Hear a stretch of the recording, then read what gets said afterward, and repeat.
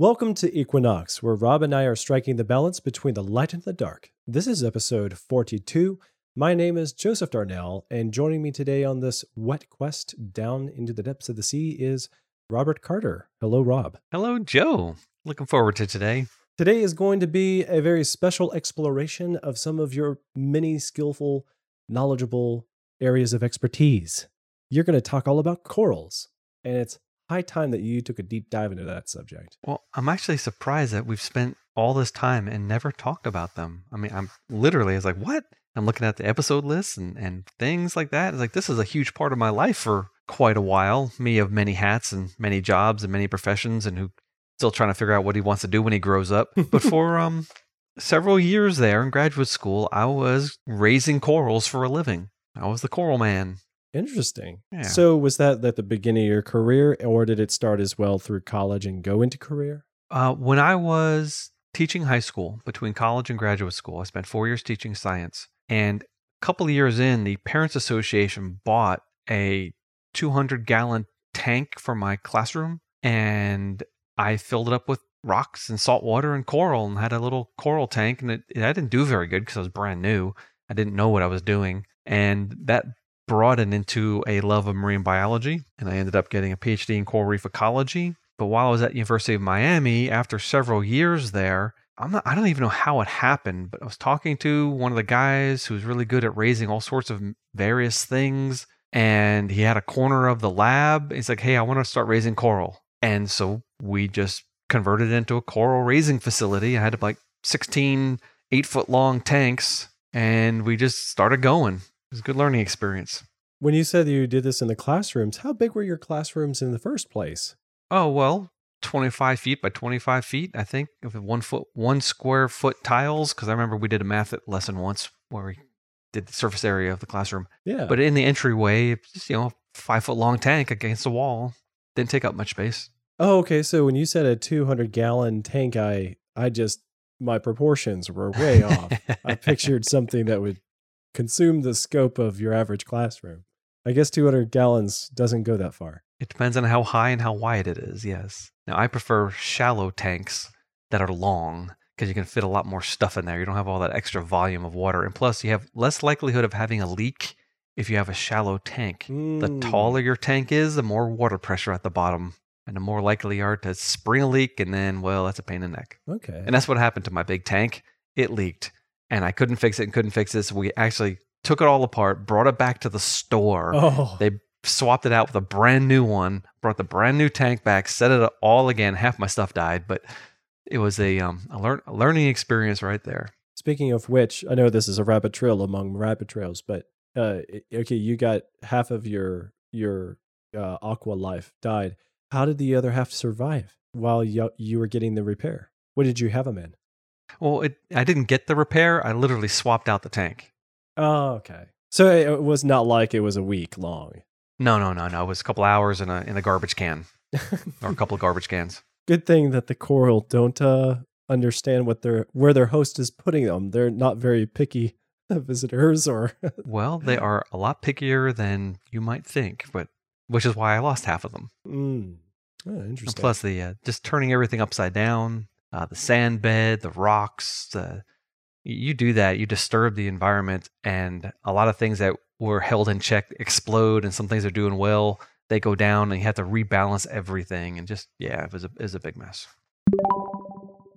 Well, I want to dive right into it. I'm trying not to use these puns, and I'm trying to figure out where we want to begin. Do you want to describe the aquarium setup or the creatures in their natural habitats? Do you want to compare salt and fresh water?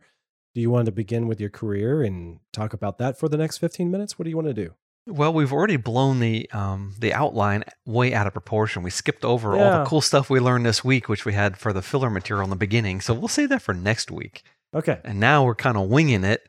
I don't know. Let's talk about coral reefs first. So whet people's appetites for the amazing beauty of the tropical seas. How's that? Okay, well then on that note, then one way you could express that is why you're getting sucked back into this in the first place. Yeah, I have been out of this field since about 2004. I got my PhD in 2003. I was still working at the university for a little bit afterwards, and then I ended up working full-time outside the university. And yet, I don't know what happened, but about a month or so ago, I was in the shower and I had a brainstorm. I said, oh, I can do that. And well, that brainstorm led to another one. Now I'm dreaming, literally waking up in the morning, having dreamt about raising corals and technology and ways to do X, Y, and Z and things like that. And so Interesting. I found a aquarium store in Powder Springs, not too far from where I live. There's one out in Dallas, but he doesn't have a lot of corals. He's got a lot of snakes and birds and mice and things like that. Just a couple of corals, a couple of fish. But there's people out in Powder Springs. They've got just multiple tanks full of fragmented corals that are growing. They're a couple inches by a couple of inches. They're beautiful, different colors. And I went there for about an hour last week, and I just stared. It's like, I want these. And so I have a plan. I know what I want to do. I know what I want to raise. I know the species I want to raise because I have a goal of getting these to reproduce in captivity. That is my goal. So that can be done. It has been done. It's just not very common. It's kind of like level 9 if you crank it all the way up and seek the hardest approach to corals. Maybe. Depends on which one we're talking about. Oh, that makes sense. I did a lot of work in the summertime on the Florida Keys Reef Tract. 3, 4, 5, 6 days after the full moon in August. What? As long as there was a full moon in August. If the full moon was at the end of July, yeah, and there'd be another one in September, sometimes it's split. But generally, the warmest month of the year, a couple of days after the full moon, a couple of hours after sunset, a massive spawning event happened in the reef.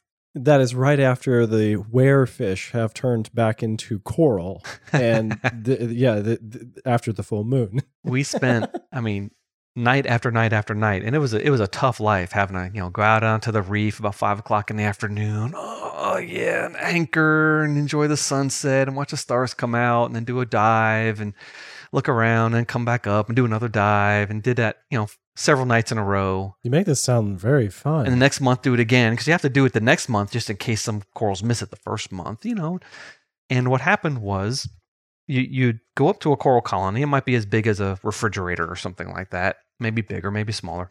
And you'll notice that it looks kind of funny. All the polyps are pulled in and his mouth is bulging out, and there'll be a little pink dot. You ever break up styrofoam? You know those little white balls that styrofoam turns into? Well, it's about that size, a little dot, and pink. And that's a bundle of eggs. Ooh. And depending on the species, there might be up to 100 eggs in each dot, and who knows how many sperm wrapped up in there. Oh. And every single mouth of the entire coral colony, usually on the top, so one colony would release thousands of little pink dots simultaneously. And the next colony would do it, and the colony over there would do it, and the colony over there would do it, and the whole water column would fill with confetti that was floating upwards. I'm imagining that a lot of the confetti winds up fish food. I was going to say fish food. Is it going to wind up fish food? Oh. Yes, the shrimp would come out, the crabs would come out, the fish would come out, the squid would come out, the cuttlefish would come out, the octopuses came out. Everybody on the reef came out, and they just ate and ate and ate and ate. But one of the brilliant strategies of this for the coral is that because they only do it once a year, there's nothing that can specialize in eating coral babies. Oh. So what they do is they produce so many babies that nothing can possibly eat them all. Millions and millions and millions. And they float up to the surface. And from the boat, you can see this pink slick. And these little bundles break open. Oh, that sounds and so the eggs cool. Oh, it's amazing. The eggs are tiny. They're super tiny. You think something as big as a styrofoam ball breaks up into 100 little pieces. Yeah. And then a sperm from one colony will fertilize the eggs from another colony. Wow. So they are hermaphroditic, but they're not self-fertile. Most colonies, most coral species. And you have multiple species all doing this at the same time. And so literally the eggs of different species are mixed together, but the sperm can't do cross-species fertilization. And then a couple nights later, the other set of corals, the elkhorn and staghorn corals, they would reproduce a couple of hours after sunset. So we'd spend at least a week diving every night studying coral reproduction. And it was amazing and fun. Oh, it was a dream job. You're not going to get those guys to reproduce in a laboratory or at your house. Oh, okay. So is that normal across all the species or just... Well, the issue is that those types of corals, they've got to be 10, 20, or 100 years old before they start reproducing. So is that normal across all the species or just... Oh, no. It depends on the species, but the broadcast spawning corals tend to be the larger corals, and they tend to have, 5, 10 years before they're big enough to actually start doing this. And what are you going to do with those babies? I mean, in fact, I'll put up another picture of a setup that I had of the guy. He rented a condo on Key Largo, and we harvested a whole bunch of coral babies and brought them back to his condo and spent a week trying to keep them alive. Oh. And it was almost impossible because they're like 90% fat. They're little teeny blobs of fat. And if that fat touches the glass wall of the aquarium, they stick to it. Wow. So how do you keep a floating blob of fat from touching the walls? Well, you have to put an aerator all around the outside, so you have air bubbles going up the outside of the inside the tank, but up the walls of the tank, and then the water would flow toward the middle, and they would all collect in the middle. Yeah, sorta. And just every day you get more and more and more and more dead, and maybe you get a couple left. And I do have some that I successfully got to grow, and they grow for a week or so. And they go from like one cell, then that divides into 2, divides into 4, divides into 8, and it's a blob of cells. And then one end pinches in, and that's where the mouth goes. And then they get a bunch of cilia, and they start swimming. And they swim. These little guys, they zzz like in a little corkscrew, and they swim. And then when you're ready, you can put a rock in the tank. And if that rock's got the bacteria they like or the algae they like on it, they'll detect it. They'll land on it, and you can watch them under a microscope. They go from this thing that looks like Casper the Ghost. Literally, that's the shape. And the bottom end touches, and they squish down, and they turn into a flower. Wow. And then over the next couple of days, they'll make a cup, and they'll put partitions, like slices of a pie, but 6 slices instead of 8 slices, like a pizza. They'll put these lines across the middle, and you have a little flower there and have little brown dots in it, which are the little algae inside it. And more than likely, that guy's going to die. And the chance of that thing surviving is 1,000,000 to 1. Wow. Because it gets squished by an anemone, or it gets stepped on by a crab, or gets eaten by a predator, or it gets overgrown by crustose coralline algae. I mean, there's millions of ways to kill these things. And they're only one little polyp. They're so tiny, you can hardly even see them with your eye, and most all of them die. And so the broadcast spawning coral, they get big and they make lots of babies, and they throw them up into the water column and they float away, and hopefully somewhere downstream there's a nice coral reef for them to land again and make new babies. Yeah, so it's a lot like other creatures, like spiders, that just produce so many young that lots of them are going to die. Yeah. But even though most of them died, some of them survive, so the species does just fine. It keeps going. But if you think about the Florida Keys Reef Tract, the Gulf Stream goes right along the reef tract and goes north. All the babies produced in Florida they float away out of Florida to places where they can't live. They can't live in the Carolinas. Oh, that's They can't too even bad. live as far north as Cape Canaveral in Florida. It's too cold. There's a Caribbean reef that's constantly producing babies that land in Florida, but Florida's a dead end. Except for Bermuda. Bermuda. Even though Bermuda's off the coast of the Carolinas, it's right in the middle of the Gulf Stream.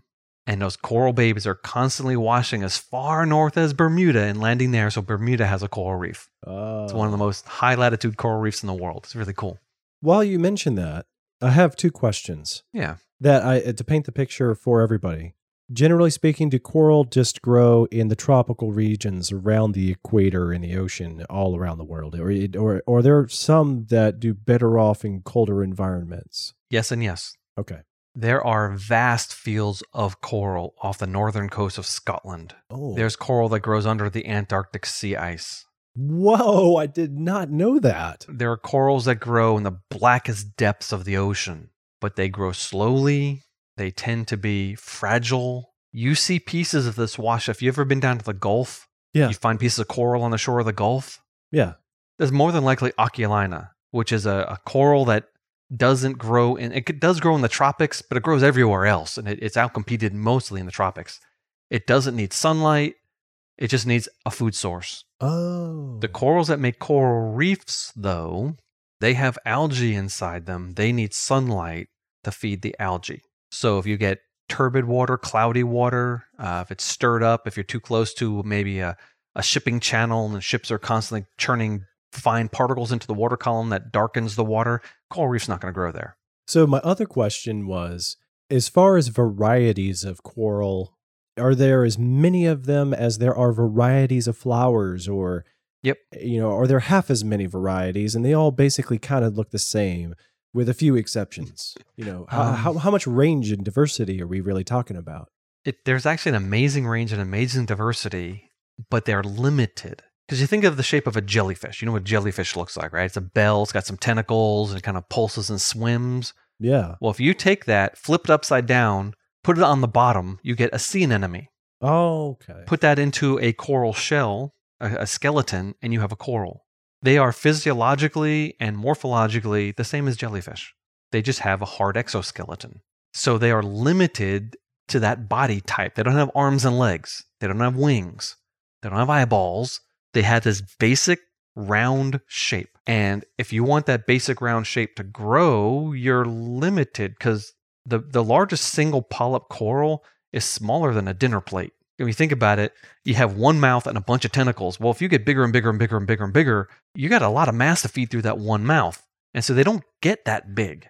The biggest ones I've really seen are, as big around as the top of a coffee cup. That's as wide as they get. But some of them, literally one coral I saw in the Florida Keys, the National Marine Sanctuary had put out a buoy in Hawk Channel off of Key Largo. And since we were going through that area all the time, I said, hey, there's a new buoy here. Oh, let's jump in there. We know they marked it because it's shallow. And we jump in, there's this beautiful coral reef. And it's maybe as big as a house, literally about as big as a house. And we swam around that coral reef and I realized it's one coral, one animal that was as big as a house. Oh, wow. Now, there's some other corals growing on it, some other species, but the structure of it was one single massive animal. But the animal, even though it had made a skeleton as big as a house, it was only a few millimeters thick. It was like a slime, literally, because it's like a jellyfish, right? That was, 50 feet long and 20 feet wide and a half a centimeter thick. Now, it's basic polyp shape, right? It's like a jellyfish, but what it does is this particular species, to get bigger and bigger and bigger, it sheets out and then pops up other little jellyfishes. Oh, okay. So it's one animal with millions of mouths, and each mouth is surrounded by tentacles, just like a jellyfish. Yeah. And they're buried inside this calcium carbonate skeleton that it's making, but they only live on the very surface of the skeleton. Yeah. Cool. Now, other corals, to get big, they take their polyp and bend it around and bend it and bend it and bend it and bend it. And that produces what we call brain corals. Right. We talked about them before because they, as sponges, they look brainy, as like a sponge in the shape of a brain. Yeah, but it's not a sponge. It's a coral, different part of the phylum Animalia. Speaking of which, I have heard people refer to some kinds of aquatic creature things as sponges. Is that a thing, or is that just a layman that doesn't know what he's talking about? I would say it's probably a layman that doesn't know what he's talking about. Okay. Except there are a lot of sponges on the reef too, and they have a lot of different forms. And they're different colors. Some of them, you touch them, they hurt. Some of them, they don't. Some of them are huge. Some of them are tiny. Some are encrusting. Some grow up like fingers. And there's tons and tons of different types of sponges. And so you jump on a reef, you don't necessarily know what a sponge versus a soft coral versus a hard coral until you actually pay attention and learn. So sometimes it's hard to figure it all out. So it's a mistake people can make, but sometimes the mistake is justified. Right. So you're saying that there are some kinds of aquatic thing that are referred to as sponges, maybe a specific kind of thing, but it's not a coral or a kind of coral. Yeah, no, there are tons. There's hundreds of species of sponges. So there is a thing called a sponge. So what's the difference between sponge and coral? Is sponge more like moss and coral is more like flour? I'm trying to understand. It's like the difference between a turtle and a snail. Okay. Yeah. They're radically different animals. turtles and snails have nothing in common. Well, a sponge doesn't have specific tissue types. It's a whole bunch of cells that grow together into a large animal, but there's no differentiation from one cell to the next. Corals, though, they have a skin. They have a bottom, which is also made of skin. And in the middle, they have this gooey stuff called mesoglea, which has a whole bunch of nuclei but no cells. Mesoglea. Yeah, this is the goo inside a jellyfish. It's literally a goo. And then a coral will have stinging cells.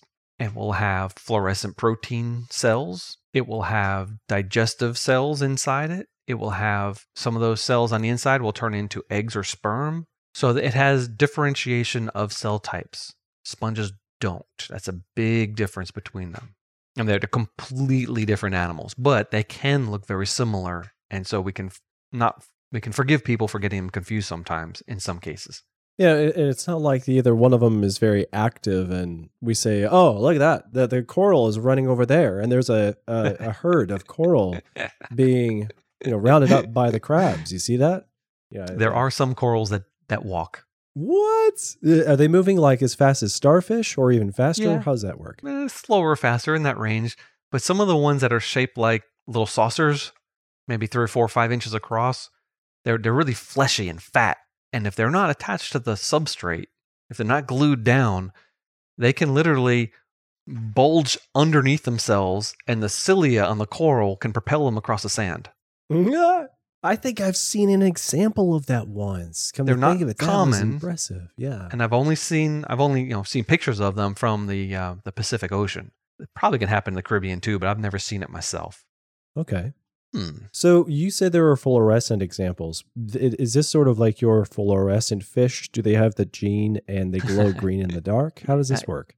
Yes. Animals have chromatophores, a lot of different animals. They have cells that can expand and contract. And in those cells is usually melanin, like a brownish color. One of the reasons why we tan is because our melanosomes expand.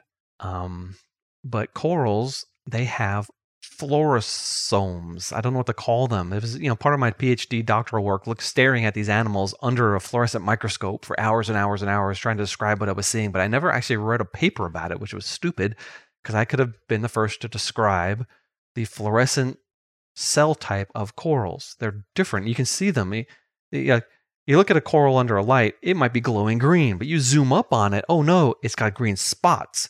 Zoom up on it even more, and it's like a spider web, because the cell, it's a very irregular shaped cell, and it sticks up above the surface of the coral. It's a very specific cell type, and no one knows what they're for. Literally, I listed in my dissertation, I think, 17 possible uses for fluorescent proteins in corals and 17 contradictions.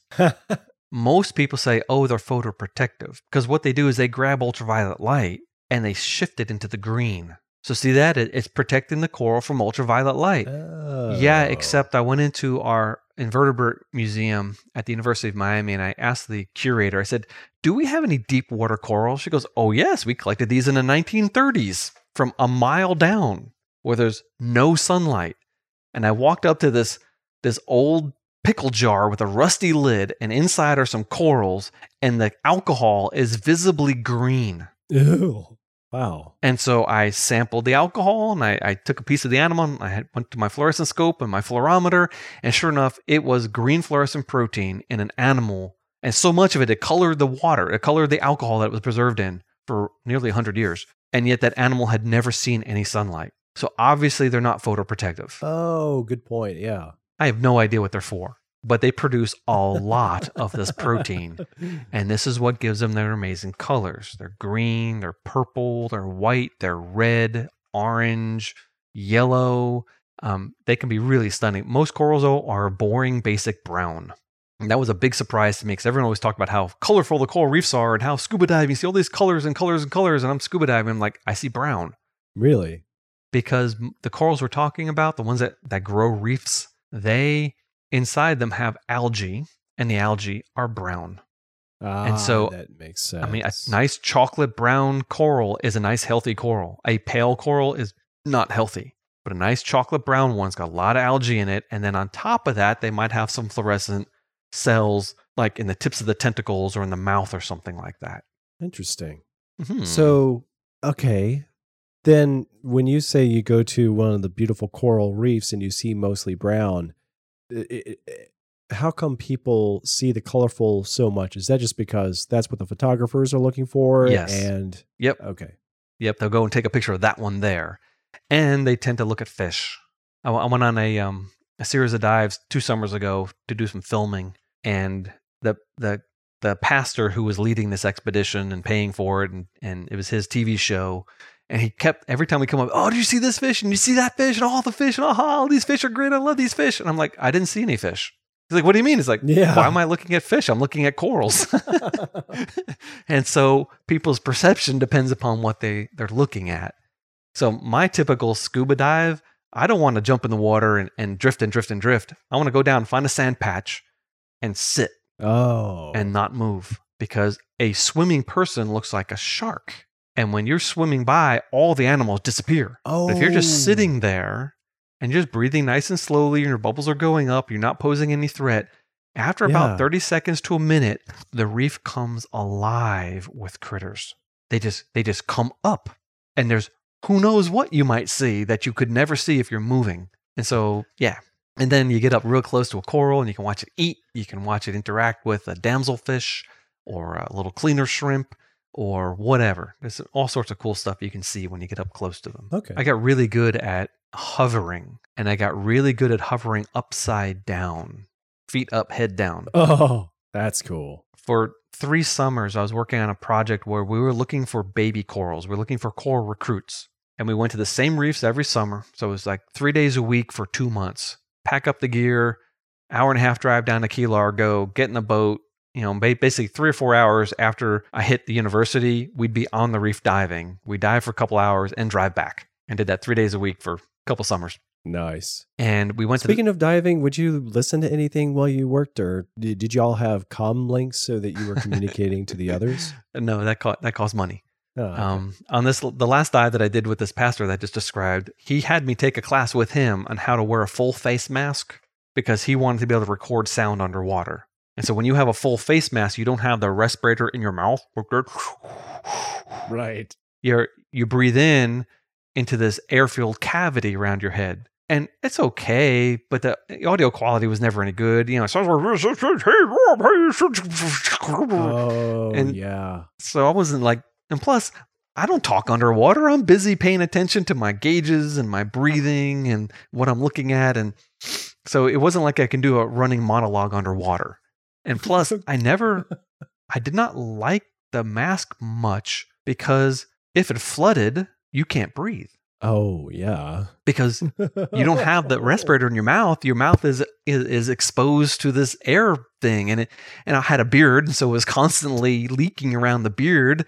And so, I was constantly clearing the mask. I was like, this is really awkward. I would rather just do a normal scuba dive. Oh, that makes sense. There's no talking. You get very good at gesticulating underwater. You get very good at communicating with finger points and hand signs. And very often you'd go down with underwater paper on a clipboard that would get rusty and fall apart over time, but the underwater paper and one of those clicky pencils.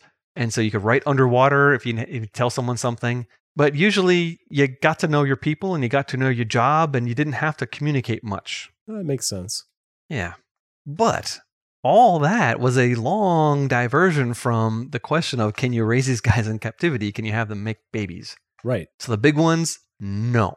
But the little ones, see, there's a totally different reproductive strategy that corals have. One of them is make millions and millions of little teeny babies and let them float away. And the other one is only make a few and have reproduction happen inside the coral. So internal fertilization. Sometimes self-fertilization, sometimes a sperm from a male colony will swim over to a female colony, or sometimes a colony will be hermaphroditic, but its sperm would float over to another colony and the other colony would float over to it. So you get cross-fertilization. And then the egg would be fertilized and the dividing would happen inside the coral. Sometimes they do this on the outside of the coral, but it's stuck to the coral, but usually inside. And then it grows into this little larvae that swims around, and under a microscope, you can see them swimming around inside the coral polyp. And then some species, they float out the mouth, and some species, they float up the tentacles and pop out the tentacle tip. I think I Totally, saw an totally example cool. of that in maybe Disney's Pinocchio when he goes underwater. I can't remember. I saw that in a Disney movie somewhere. Huh. Pinocchio. I haven't seen that since I was like 6, so I don't remember anymore. It was actually a pretty good example of showing off coral. And when you were bringing up how a lot of them are brown, it reminded me that while the Pinocchio portrayal of the coral had a lot of color, there was a lot more brown to it than we portray in more modern films. You must that be show talking off about when coral. he got eaten by Monstro, or right before, or right after the Yeah, underwater just scene. he's looking for Geppetto in the whale, and he's shouting, underwater, and Yeah, that's he's what it sounds like. he's going around the coral, and I noticed a lot of brown. So Interesting. I hadn't thought about that until you said it. Yes, but back then, scuba diving was brand new. Jacques Cousteau had just invented it in the 1950s, and we didn't know very much about corals. In fact, in the 1800s, we thought they were plants. We didn't realize they were animals. Oh, when did they figure that out? Was the it soon 1800s. after diving? Okay.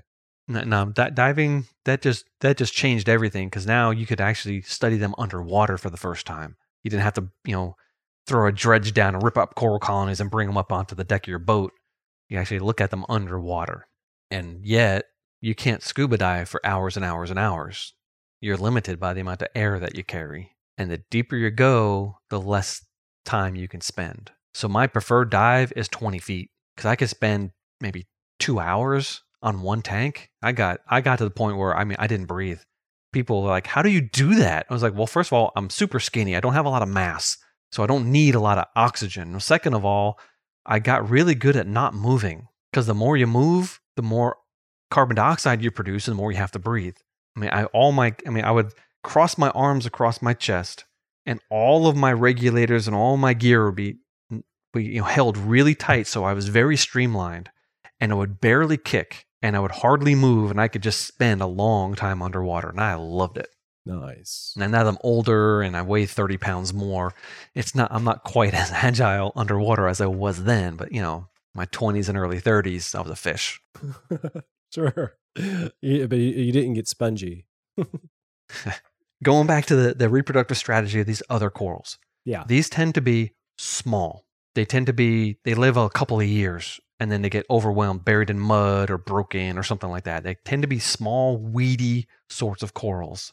And they put a lot of energy into making babies that are full grown and ready to go. So they can pop out the coral and literally land right next door and start growing. And you tend to get vast fields of these on the reef if it's a good habitat. And sometimes you just get them popping up all over the place. So most of the coral recruits that we found in these studies that we were doing were these weedy corals, the ones that had fast reproductive rates and made fully ready to go babies. And then the coral diseases that swept through Florida and killed off, almost everything. The first things to go were the broadcast spawning corals, the branching ones. And then the big house-sized ones, they all died too. And then the weedy species started dying. So they're just hardier. They're easier to take care of in captivity. In fact, so when I had my coral aquaculture facility, the indoor tanks, we got the specific corals. It's a branching coral. It can get huge, but they would reproduce when they're smaller than your fist. And after 6 months in the tank, I noticed that, hey, there's a little coral here on the drain. It's like, oh, it's a reproductive baby. This guy had babies. And after a couple of years, I had taken my corals, and there were so many babies being produced, I had to chisel them off the drain to keep the water draining in the tank. Oh, wow. So I know this can be done, and I just want to do it. So one of the reasons you grow the coral is because they're just fascinating, beautiful creatures.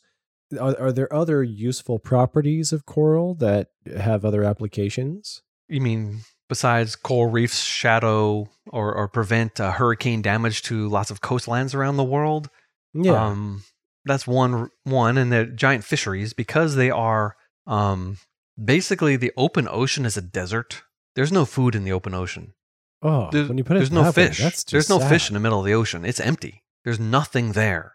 Coral reefs, though, stick up into the shallow, sunlit zone, and therefore plants can grow there. Therefore, things that eat plants can grow there. Therefore, things that eat the plants can grow there. And you can have an entire ecosystem, because basically it's an island in the middle of a desert. It's an oasis, literally is what it is. And so you get a lot of productivity there, and you got a lot of fish, which means a lot of food. That's a perfect way to describe it, but I hadn't thought of the ocean as a desert. But in terms of the vast desert. habitat's own, yeah, I mean, but when you think desert, you think dry and desolate. And that's a perfect metaphor, though. Wow. Huh. One thing that has always struck me as odd is that there are a lot of creatures teeming in the oceans, and they're doing okay in broad speaking terms. You know, naturally there are things that are toxic that are hurting a lot of creatures, and I know that many other programs will spend a lot of time talking about that, and you're welcome to talk about those things too, Rob, if you want to on the show. You know, things that man has made that they allow to get into the oceans that mess up their habitats. But for the most part, it's actually quite impressive. What is it? Earth is covered by more than 70% of the surface is bodies of water. Yep. Almost all that's ocean, yes. Most of that's ocean. Yeah, I was going to say it's got to be a relatively small percentage that still accounts for the lakes and rivers, right? Yep. So do we have any idea how much there is in the way of bodies of water that are under land or like underground rivers of, well, bodies of water underground, you know? Yeah, there are estimates of groundwater all around the world, yes. And those would still be a small percentage, right? Yes, very small. Interesting. So for the most part, in the vast areas of the ocean, it's desert. Yep. Huh.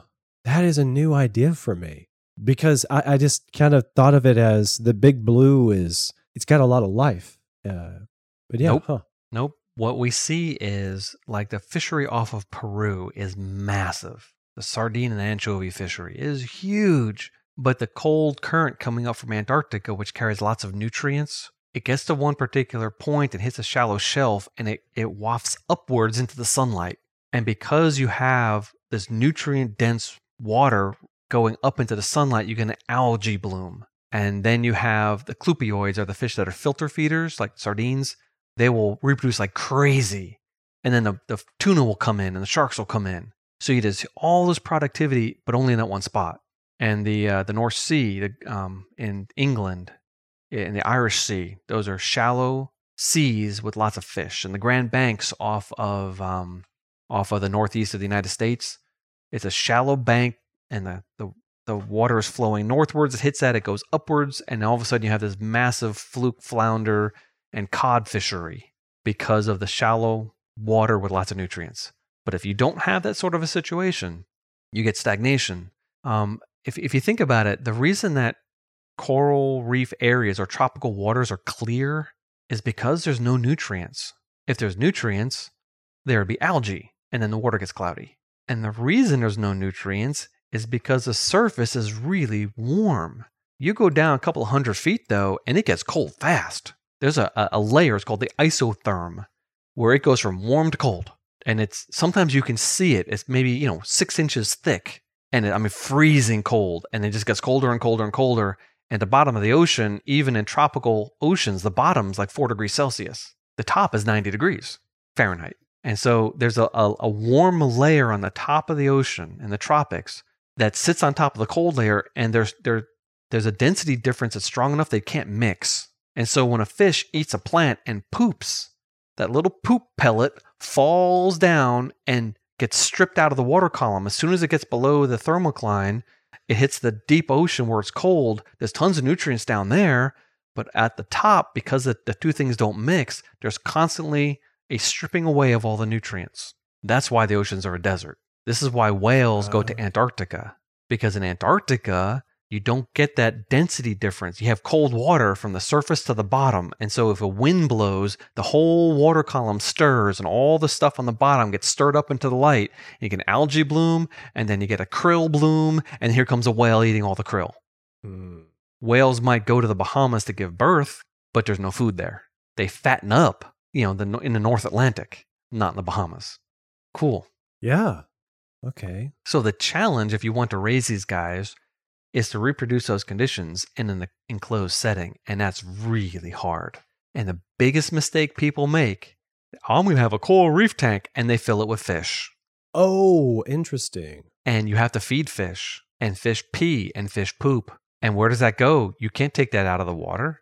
And so if you take a bunch of fish food and you mash it up, maybe it's frozen or maybe it's flake food or whatever it is, whatever you're going to feed your fish, all of that is material that stays in the tank forever. The phosphorus, the nitrogen, the carbon, that's just, it's nutrients. It's pollution in one sense. Once it gets to above a certain level, it's pollution. And you get this massive algae bloom, because algae, they love nutrients. Corals don't. They want to live in a desert. The reason they live is because they can live in that desert. You add a little bit of nutrients, algae will cover the coral and kill them. That happened in the reefs of Jamaica. The reefs in Jamaica, basically in the 1990s, they all died. What happened was a pestilence wiped out like 98% of the long-spine sea urchins, which are the primary algae eaters in the Caribbean. And when they died, the reefs of Jamaica, boom, got covered in algae, and all the corals died, and they haven't recovered. Interesting. So they live on the edge, and as long as you can give them lots of sunlight, good warm water, lots of calcium carbonate, and very low nutrients, you can grow them. But if you got a bunch of fish in your tank, you got to feed them, and that's the opposite of what you want. And yet you need the fish because one species will eat some of the critters that will eat the coral. Another one will eat algae, etc. So usually 2 or 3 fish in a tank is about all you need, and they'll do exactly what you want, but people want more and more fish because the fish are colorful. Yeah. And so you have a choice, fish and rocks or corals and no fish. Those are your 2 choices.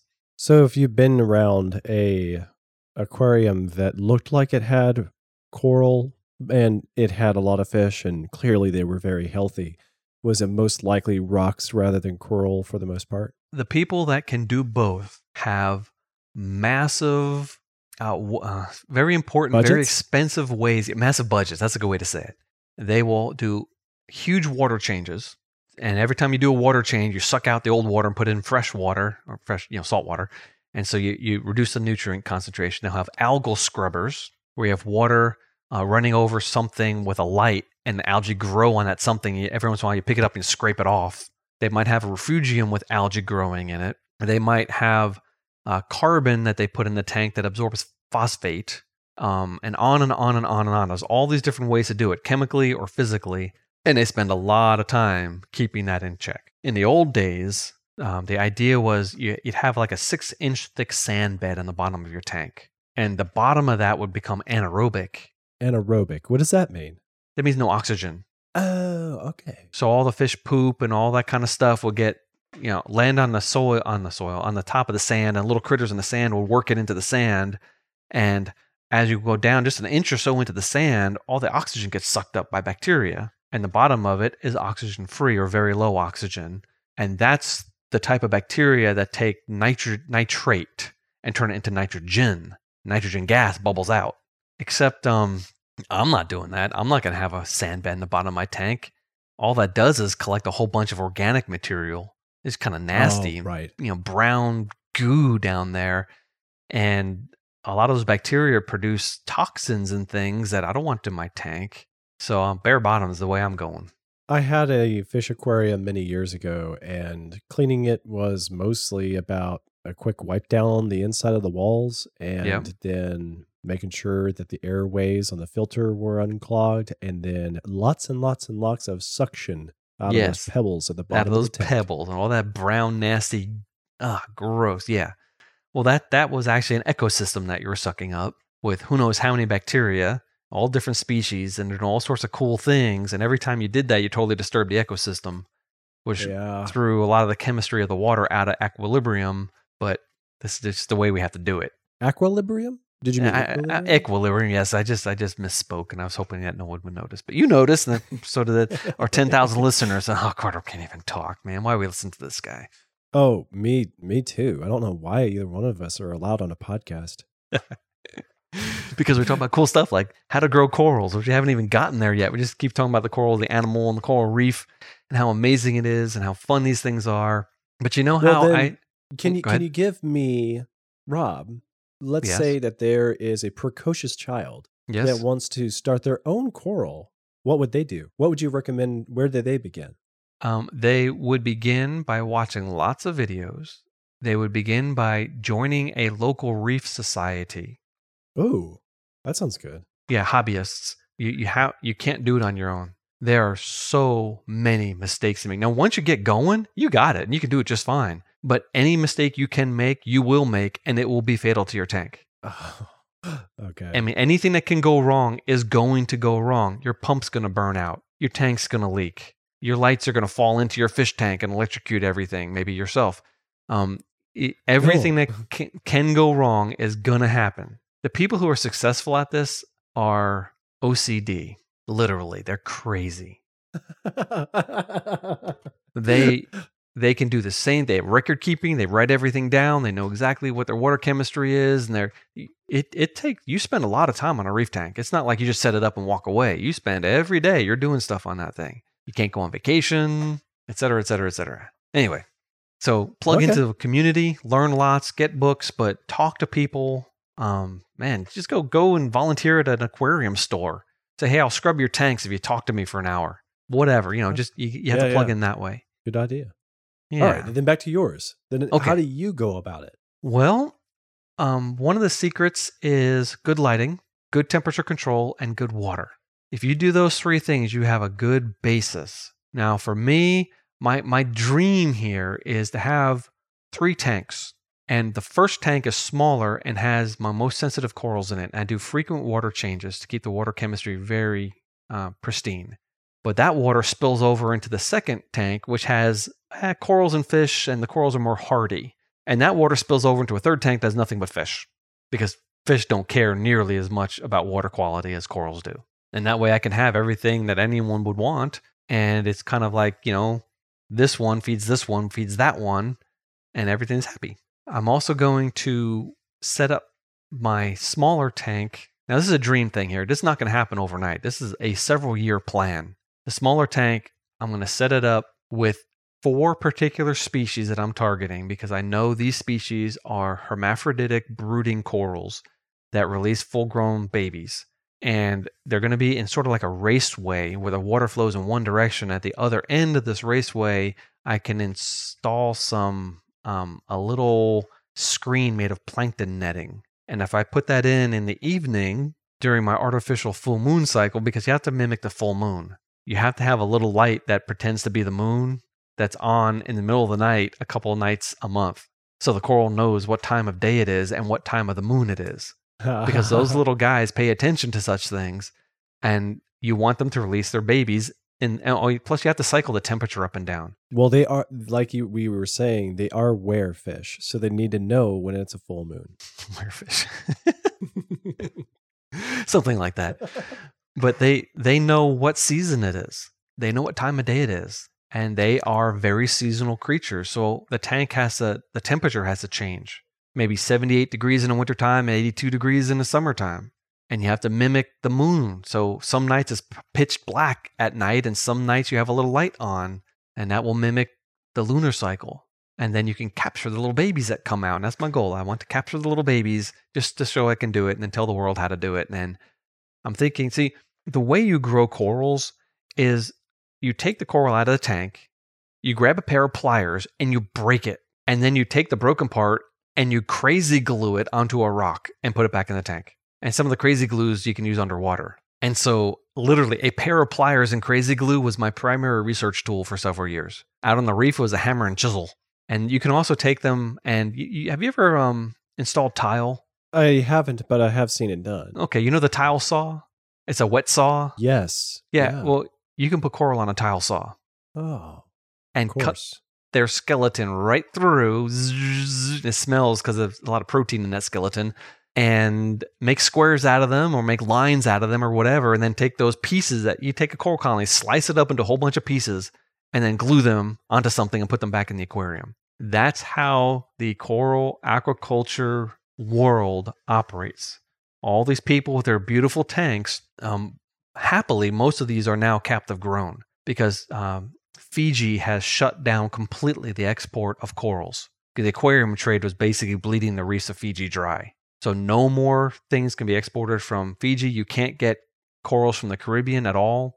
And so most of the people now are captive breeding corals by fragging them, cutting them with a saw or a pair of pliers and then having that thing grow. Now, some of the ones that look like little mushrooms, they don't like to do that because then you have a misshapen one and it's worthless. You can't resell it.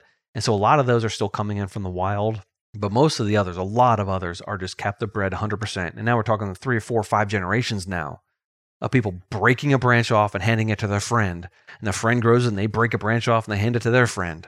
And this is really cool. It's a good way to do it. So I know this is not like the point. It's not the note we want to end the show on. I don't want to end anything on a sort of a quote bittersweet note for coral. But now I feel compelled to ask, are there coral endangered species? Is this a thing? Absolutely. Okay. In the Caribbean, the most sensitive corals are just dying like flies. Their range has shrunk totally. Corals are very sensitive animals, and the environment that they live in is changing. They need warm water with lots of calcium and very low nutrients, and they need sharks because sharks eat the things that eat the corals.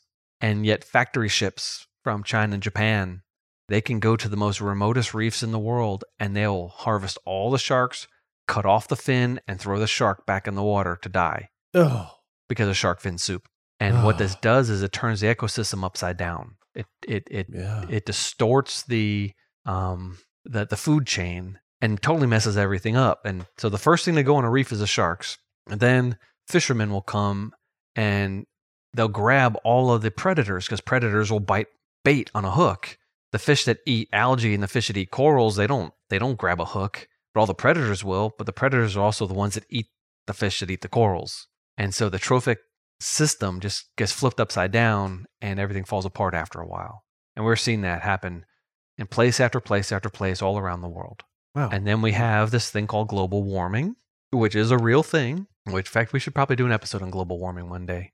Now, the effect of it, how strong it'll be, that's up for debate. The cause of it, up for debate. But the world is a little warmer now than it was in the past. And corals already live at the upper edge of their thermal tolerance. 1 degree warmer in the summertime, and they die. They live right on the edge. So, if the water warms a little bit, we're going to get a lot of coral loss. But carbon dioxide is also a problem. Even if the water doesn't warm, the fact that carbon dioxide is increasing in the atmosphere means carbon dioxide dissolving in the water. And when you dissolve carbon dioxide in the water, it dissolves calcium carbonate. And calcium carbonate is what corals make their skeletons out of. Right now, the form of calcium carbonate that they pull out of the water is called aragonite, that crystal. And it's super saturated in the ocean, like 8 times super saturated. And it's just ready to crystallize. It just needs a place to make a crystal. So what the coral does, it lays down a layer of protein. And that protein is just right. The calcium will crystallize on it. Just right out of the water. No energy required once you make the protein.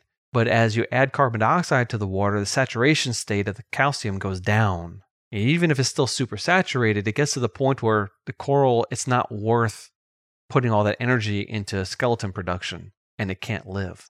And so there's some real world threats in the coral world all around the world. There's no place in the globe that's free of human. Now, granted, they survived at a time when, according to the fossil record, it looks like a lot more carbon dioxide in the air than exists today. Yeah. But then again, in the fossil record, you don't see massive coral reefs anywhere. There's no Great Barrier Reef buried under the ground in the fossil record. Interesting. Now, I think the fossil record is a product of the flood. However, in the pre-flood world, there's no giant coral reefs. They have all grown since the end of the last ice age. Now, for the evolutionary time frame, it's about 10,000 years ago. In the biblical time frame, it's about 4,500 years ago. That's not that big a difference. The entire Great Barrier Reef, the whole thing, was dry ground at the height of the ice age. It wasn't ocean, it was land. And when the glacier started melting, the sea level came up. The entire Great Barrier Reef has grown in just a couple thousand years.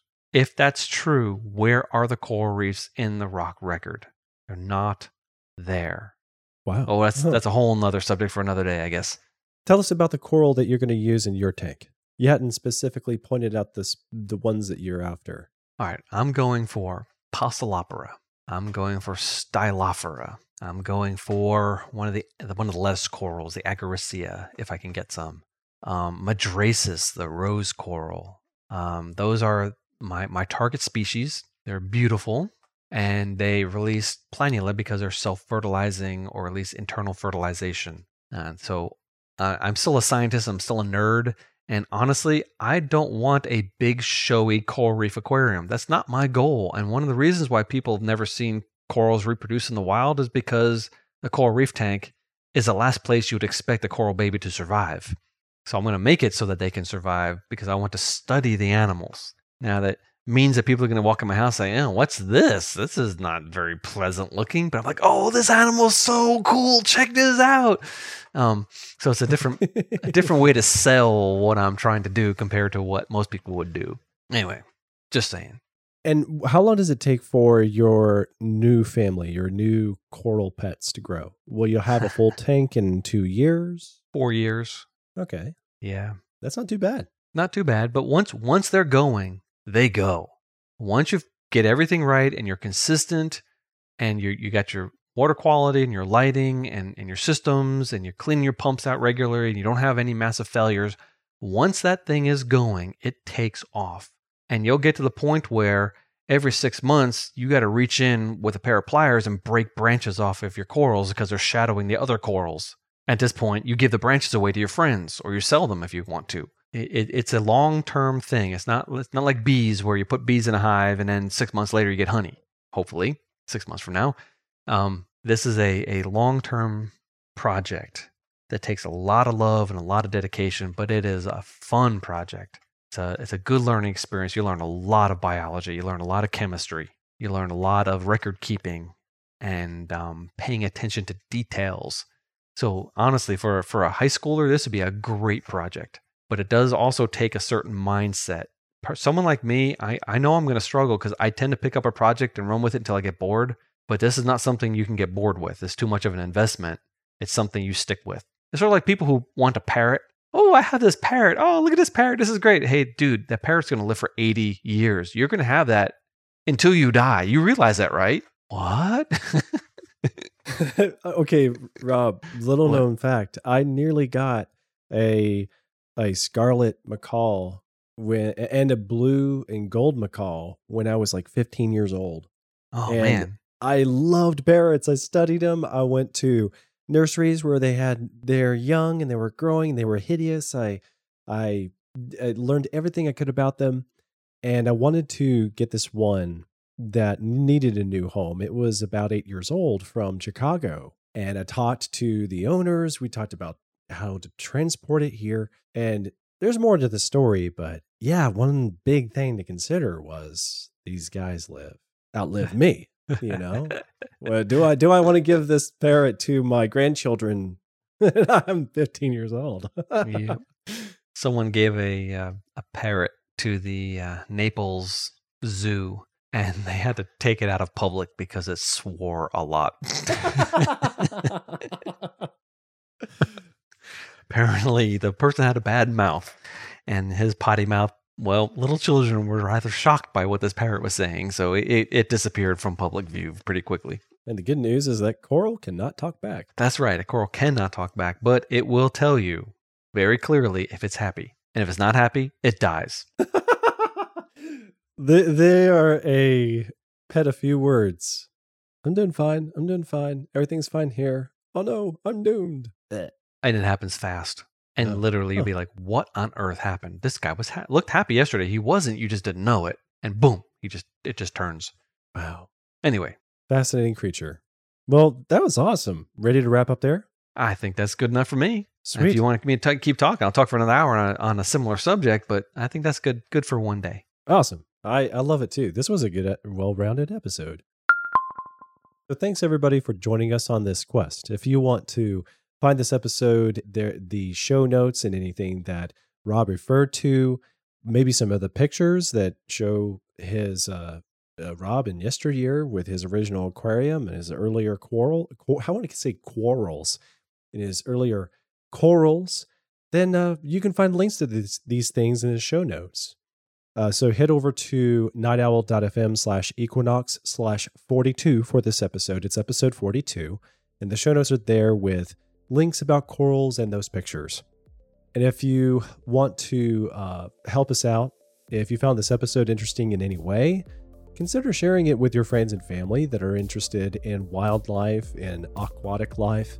If you want to get more of Rob, check out his other project, Biblical Genetics. Biblical Genetics is also available on Facebook and YouTube and MeWe, and you can watch his videos and you can jump into the discussions in the comments. You can't do that with our podcast, but you got show notes. And for his videos, you can join in the comments. And if you want to find me, I'm at JCS Darnell on Twitter, and you can listen to my other podcast, Hi-Fi, which is available at nightowl.fm/hi-fi. And until next time, goodbye, Rob. Goodbye, Joe. You'll have the listening equinox.